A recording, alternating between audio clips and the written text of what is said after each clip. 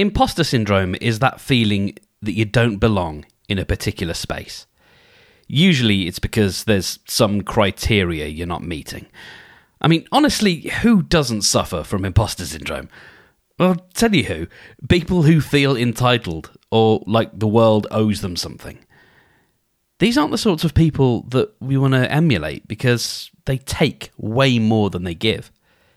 Being generous by giving your time or your energy or engaging with your vulnerability means being in constant contact with your imposter syndrome. Today, I'm not going to tell you how it's wrong or how you should ignore it because, like a toddler in a supermarket, it's only going to scream louder. Instead, let's work with it, have a conversation with it, and see if we can't call its bluff. Welcome to The Helpful Podcaster. I'm Mark Steadman, and I'm here to help you, the seasoned, soulful entrepreneur, build trust and create long-lasting, rewarding relationships with your podcast listeners. So we're going to talk about imposter syndrome. Let's face it, we're all winging it, right? To some degree, every one of us. And I know that can be hard to really get your mind around, but I have conversations all the time with people I think are just geniuses. They're brilliant at what they do. In their zone of genius, they are remarkable. And that's why it's their zone of genius. But catch them in something that is not an area of their expertise, and they're a very different person. I can present reasonably confidently when I'm sat here on the mic. I can also edit. I have that privilege. But put me in a situation where I'm in a physical space with other human beings, and it's a very, very different score. I'm a very different person. And I have much less of that surety than I do even over Zoom. So let's have a look at some of the ways we can deal with imposter syndrome first. And then I want to get into the heart of that scary question of, but what if it's right? So here's some of the ways that we can have a little tussle with imposter syndrome if we need to, or when we need to. First off, we want to acknowledge and address it. It's no good ignoring it. Like I said at the beginning, it's only going to scream louder. If you've ever read, there's a phenomenal book called The Chimp Paradox. And it's worth remembering that our imposter syndrome is doing what the lizard brain or the chimp, as the book has it, is trying to do. It's trying to protect us from something. I think a lot of the time, imposter syndrome is trying to protect us from shame. It's trying to protect us from going too far outside of our comfort zone and doing something that's going to make us look silly or is going to result in some kind of banishment from the tribe. And because banishment has historically meant death, that then raises all our fight and flight responses. So if we ignore that voice, it's only going to scream louder because it wants to help. It is there to help. As negative and as difficult as it can be, it is trying to help because it's trying to protect us. It's trying to keep us safe in our little bubble.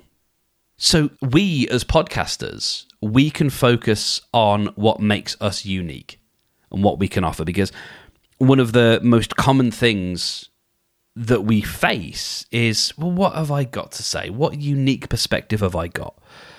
And sometimes it's not even about a unique perspective. Sometimes it's just about your take, your voice, the way you present ideas. They are just going to resonate with certain people. In the same way, if you think about how many coaches there are in the world, it's because different coaches are going to, whether it's different methods or just personalities, they're going to resonate with different people. So focus on what makes you unique, what makes you interesting. Something else that imposter syndrome is going to thrive on is uncertainty and a lack of knowledge. So one of the things you can do is do your research. I talked about calling its bluff. If it asks you questions, if it brings up doubts, see if you can't answer those. Take a bit of time. If it's telling you you can't do something, or several other people have done this particular thing, or how many people are really going to listen or care about this, go out and see if you can find those numbers. Because on one hand, it might mean that you actually find some information that makes you think, okay, perhaps I do need to have a quick change in the way that I'm addressing this, because maybe the market here is either too big, therefore I need to niche down, or it's whatever it is. So feed that imposter syndrome a little bit, feed that fear by giving it some information. I mean, it's not going to make it go away. It's just going to then start asking more questions, but it's something we can do. One of the things that I think is useful as well is asking the 5 whys. So this, I believe, is a Japanese technique, and it's a way of taking a question or a statement and asking why that thing is true. And you keep going until you get to, it doesn't have to be 5, it could be 3, maybe it could be more, until you sort of get to an essential truth. And if you keep asking your imposter syndrome, if you keep challenging it in constructive ways, rather than try to gainsay it, rather than try to say, that's not true, if it says, your voice is annoying, for example, and you say, no, it isn't, that's not going to help, because all it can do is go, yeah, it is, and you just go back and forth. If you ask it, what exactly is annoying about my voice? It might say, it's nasal. Okay, who has ever said my voice is nasal? Oh, 2 people. Okay, so 2 people in the entirety of the people that I've spoken to in the world have said I have a nasal voice. Yeah, okay. Now, I'm not necessarily asking why questions, but each time I'm digging down into the specifics here. And at some point, what's going to happen is either your imposter syndrome is going to start giving kind of vague, non-specific answers, or it's going to maybe just say, yeah, well, you're annoying, so basically it's just going to go, yeah, but your mom. And when that happens, it's got nothing else to actually offer you, because, like I said, it is trying to offer you stuff. It's trying to help you.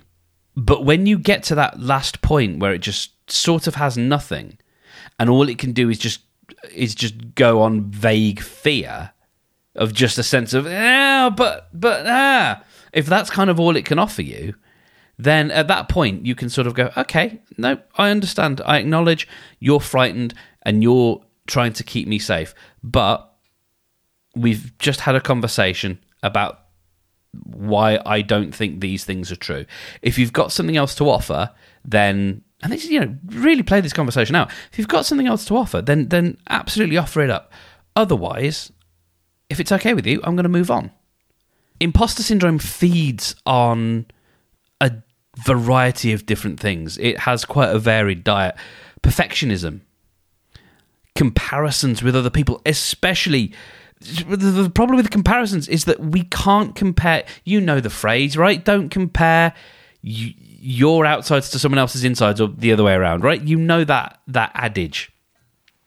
We can't see how other sausages are made. All we can see is the sausage. And yet, we compare our sausages to theirs because we know what's gone into ours. We do it all the time. And it's not, yes, we talk about social media and Instagram and whatever as a way of seeing the rose-tinted lives that people lead, but it goes far beyond that. Another thing that it wants to do is discount your achievements. It wants to say, well, that didn't count. And again, this is your invitation to go, why? Why didn't that particular one count? Well, because whether it's an award that you won or it's some sort of recognition that you received. Yeah, well, but it didn't go all the way through. For example, I was invited to be a keynote speaker at a conference this year. Now, the conference was supposed to be happening this month, and for reasons, it didn't. Basically, I think just a lack of organisation from what I can gather. Does that mean that I am any less worthy of having given that keynote? No, it doesn't. It doesn't mean anything about me. It's simply a reflection on the conference itself. One of the things that we tend to do as a partner to that discounting achievements thing is to overgeneralize. So I might say, well, I never get any opportunities because that's just proven it. I didn't get to give that keynote speech because, of course, the thing didn't work out because it never does. I never get those opportunities. And, there's so many questions you can ask that of that then. You can say, well, how many have you actually sought out? Like, how many have you looked for? Well, none. I mean, they're supposed to come to me. Are they? Are opportunities just supposed to come to you? Like, is that how it works? Again, having these conversations. Imposter syndrome loves to feed on failure or the fear of failure. That's one of its big things, and we're going to talk about that in a second. And it relies on external validation. Again, a little bit like the comparison thing. It wants extrinsic proof of our greatness rather than us knowing that we put the hours in, knowing that we put the time in because we know that, because we can feel it. And we'll talk about that a little bit later as well. So let's have a look at this fear of failure particularly, because I think public failure is something that we have to contend with. We are putting our voices out there, and it's no good pretending that that's not something that might cross our mind. Whether you are 1 episode or 100 episodes in, at various points, it might not be to do with your podcast. It might be because someone invites you onto theirs. It might be because someone wants you to give a panel discussion or a talk or a keynote. You're, at some point related to your podcast, you're going to face this fear of public failure. So one of some of the invitations that I can give to you are to view setbacks as opportunities to learn. So this is it's all that growth mindset stuff. View any type of negativity, negative feedback, for example, because that's what we're worried about, right? What if I go on someone's show and I'm not at my best, or I was asked a tricky question and I didn't have an answer to it? Now, part of my belief there is that that's up to the host. The host should hold a safe space for you. And if they didn't, if they caught you out, if they asked you a question and you didn't have a good answer to it, consider whether that's because they should have given you some prep. Maybe they tried to jab a question in there. Normalize mistakes, normalize them as part of the learning process. Again, if you get something wrong, this is your opportunity to go, okay, I know what I did wrong there. Stick that on the board. That's something I can learn for next time. Or it's something to add to your checklist. Checklists come from mistakes. Checklists come from, oh, yeah, you know what? I didn't think about that, or I didn't realize, or this thing happened, and now I know that I can guard against it. So now I can have an item on my checklist that reminds me to make sure that X thing happens. And that will come from a bit of a slip up or a mistake. Try and talk yourself down as a friend would, a close friend especially. I know, again, it's something that you've probably heard, but would you allow a friend, a really good friend, to talk to you in the way you or your imposter syndrome does? You wouldn't tolerate it, would you? You'd say, that's my friend, don't talk about my friend like that. I think sometimes maybe there's the idea that we need to hear it, or it's tough love or whatever, and I'll ask you, when has that ever helped? And is it really tough love, or is it cruelty? And so try and have a conversation. Imagine a conversation with someone who loves you and cares about you and wants you to succeed. So sticking with this question of how do we deal with the fear of failure, focus on the progress that you've made and the effort that you've made, rather than solely on the outcomes. Judge the output rather than the outcomes. It's the same thing that we do when we talk about setting goals. You want to set goals that are based on what you do, not what the end result is, or more to the point, not how other people judge that end result, because you can't control that. So focus on the progress that you've made. Focus on the incremental improvements. Am I 1% better than I was last week? Is this episode 1% better than it was last week? By any kind of metric, do I feel like I've moved the needle? And again, I'm going to have a sort of a quick parting question for you towards the end around that. This one's really important. Surround yourself with a supportive community. That could be friends, that could be colleagues. Again, people who have got your best interests at heart, people who want you to succeed, people who want you to do well, but people who don't want you to look like a tit.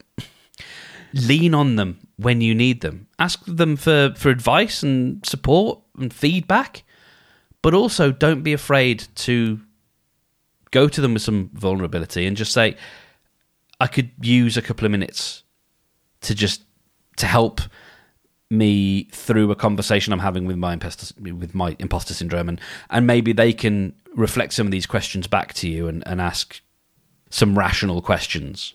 Ask that sort of, is that true though? Questions. Ask those sorts of things when your imposter syndrome flares up. Stay connected to your purpose and your passion. Remember why you're doing this. Remember who you're doing it for.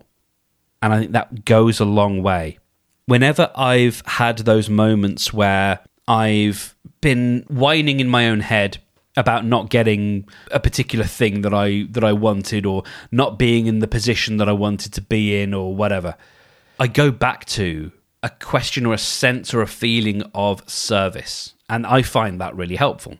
It just reconnects me with, well, who am I actually trying to help? And how am I trying to help? And actually the fact that I am trying to help. There's something about that act of reconnecting with the purpose and that fuel, that passion. Something about that helps me a great deal. And embrace vulnerability as a strength for making real, authentic connections. Fear is a natural part of life. It's a natural thing that we need. Vulnerability can lead to really interesting connections because it's exposing a little bit of ourselves. This is one of the things that I would say I respectfully disagree with Seth Godin about. I think there is space. He doesn't necessarily have a lot, from my understanding anyway, if I read what he says right, he doesn't have a lot of time for what he calls authenticity. He says you should be a professional because that's what people are looking for. And I get that, but I also think people are looking for human connection. And I think there's a great deal of value to be had in just reminding people every now and again that you are a human, because I think those things can bring us closer together, because it's not all about the work. It's not always about the output. It's about who puts that out. Okay, so that's all well and good. We've got some sort of definitions. We've got some of the things that we know imposter syndrome feeds on. We've got some ways that we can potentially combat it, and some ways that we can particularly look at fear and fear of failure. So that's all well and good. But what if it's right? What if your imposter syndrome was right all along? What if you're just not good enough? Or what if you are, but you're just not putting in the effort? Let's address those after this. Okay, so what if your imposter syndrome is right? And I genuinely mean that. What if it's giving you good information? What do we do then? Because, like I said, it's there to protect us. What if it's giving us data that it then turns out is true? So firstly, if we look at good enough, who decides what good enough is? How will you know when you've reached that good enough? How do you know when you're finished? How do you know when good enough is good enough? And can good enough be reframed to, well, good enough for now? It doesn't have to be good enough forever. Maybe it is just good enough, but just for now. It will do for now. That's good enough for now. So I want to go back to that question of who decides what good enough is. Is there one person? Is there a group of people? Do they all decide on the same thing? Do they all have the same idea of what good enough is? Or is it, I know it when I see it? Well, if you know it when you see it, do the other people know it when they see it? And do they see the same thing? It's completely subjective. What good enough is completely subjective. And so what we have to connect with there or contend with is who is good enough whose yardstick are we going to measure by? Who is good enough is the question. And I think probably, if you're honest, it's you. And if you have any kind of shred of perfectionism in you, or if you care even a bit about the work that you do, that's probably really hard. It's probably really difficult to find that good enough to give yourself the permission to go, you know what, that's good enough. That was good. Because there's a big difference. It's one word, 2 syllables, enough. That's good versus it's good enough. There is good enough that it just scrapes over the bar, or yeah, that meets the standard. And it has to be your standard that you set. Going back to the extrinsic validation thing, it's no good trying to use someone else's yardstick unless you can really look at that and go, those are values that you share as well. Those are also how you think of quality, or what you perceive to be quality, what you perceive to be good enough.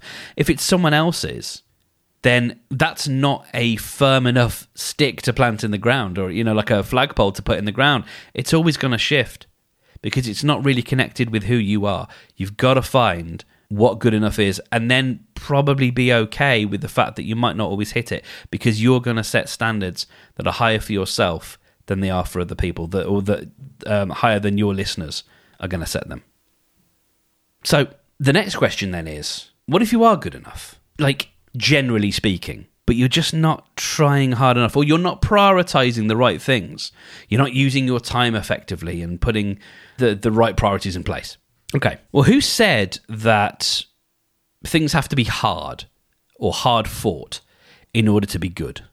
Paul McCartney apparently heard Yesterday in a dream, and then he wrote the lyrics on a bus ride or a train ride in 5 hours. Bruce Springsteen plays super long gigs, and Paul McCartney has slightly tongue-in-cheekily complained about this, about how long Springsteen's gigs are. So you could say, one could make the argument that Paul McCartney doesn't try because he just tossed off that song in a dream. There are other songs, I believe it was Simply Having a Wonderful Christmas Time, that was written in something like half an hour. So on one hand, you've got Paul McCartney, who on the face of it doesn't try. And then you've got Springsteen, for whom you might make the argument he's trying too hard. Perhaps he's trying to make up for some perceived shortcomings.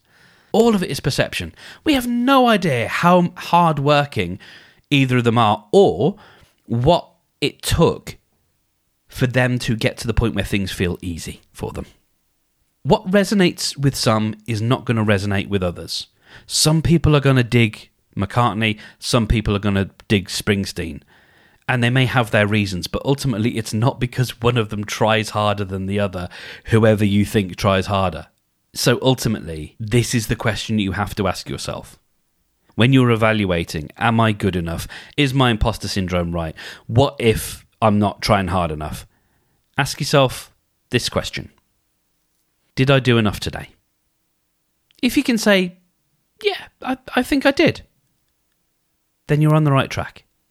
You don't need to do anything more. I give you my permission to go to bed with a clean conscience. Because that's it. You did enough today. Well done. If you say, I don't think so. I think I could have done, well, I was going to say, I think I could have done more. We can always have done more. That's not what I asked. That's not the question. The question is, did I do enough today? And if the answer comes back, I don't think so, then simply ask yourself, okay, what one thing could I do better next time? Or what one thing did I miss out that I could do next time? Or could I spend 1 minute longer on this thing? Ask that without judgment. Ask that without any sense of rebuke. You don't have to beat yourself up. You don't have to tell yourself off. You've got a lot going on.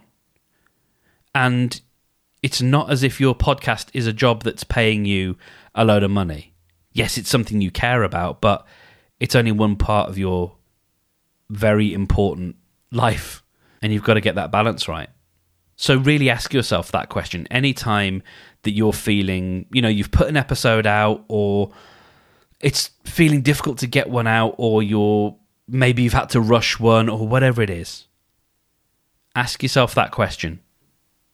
Did I do enough today? You could ask yourself, did I show up today? But I find that a little bit vague and a little bit, as much as I do like Seth Godin, it's not my language. You know what I mean? It's not some phrases that just they sort of turn to ash in my mouth, not because they're bad, they just don't belong in amidst my cheeks. But I can ask myself authentically and honestly, did I do enough today? And I can ask that in lots of different areas in my life, and the answer will be different. And all I can ever say to myself is, okay, if the answer's no, then what can I do differently tomorrow? So, how has this landed for you? If you're a member of our Helpful Podcasters community, please drop a comment on this episode's post, and we can have a chat about it. And if you're not already with us, you can rectify that immediately by going to thehelpfulpodcaster.com/join. Thank you for listening, and let's do this together.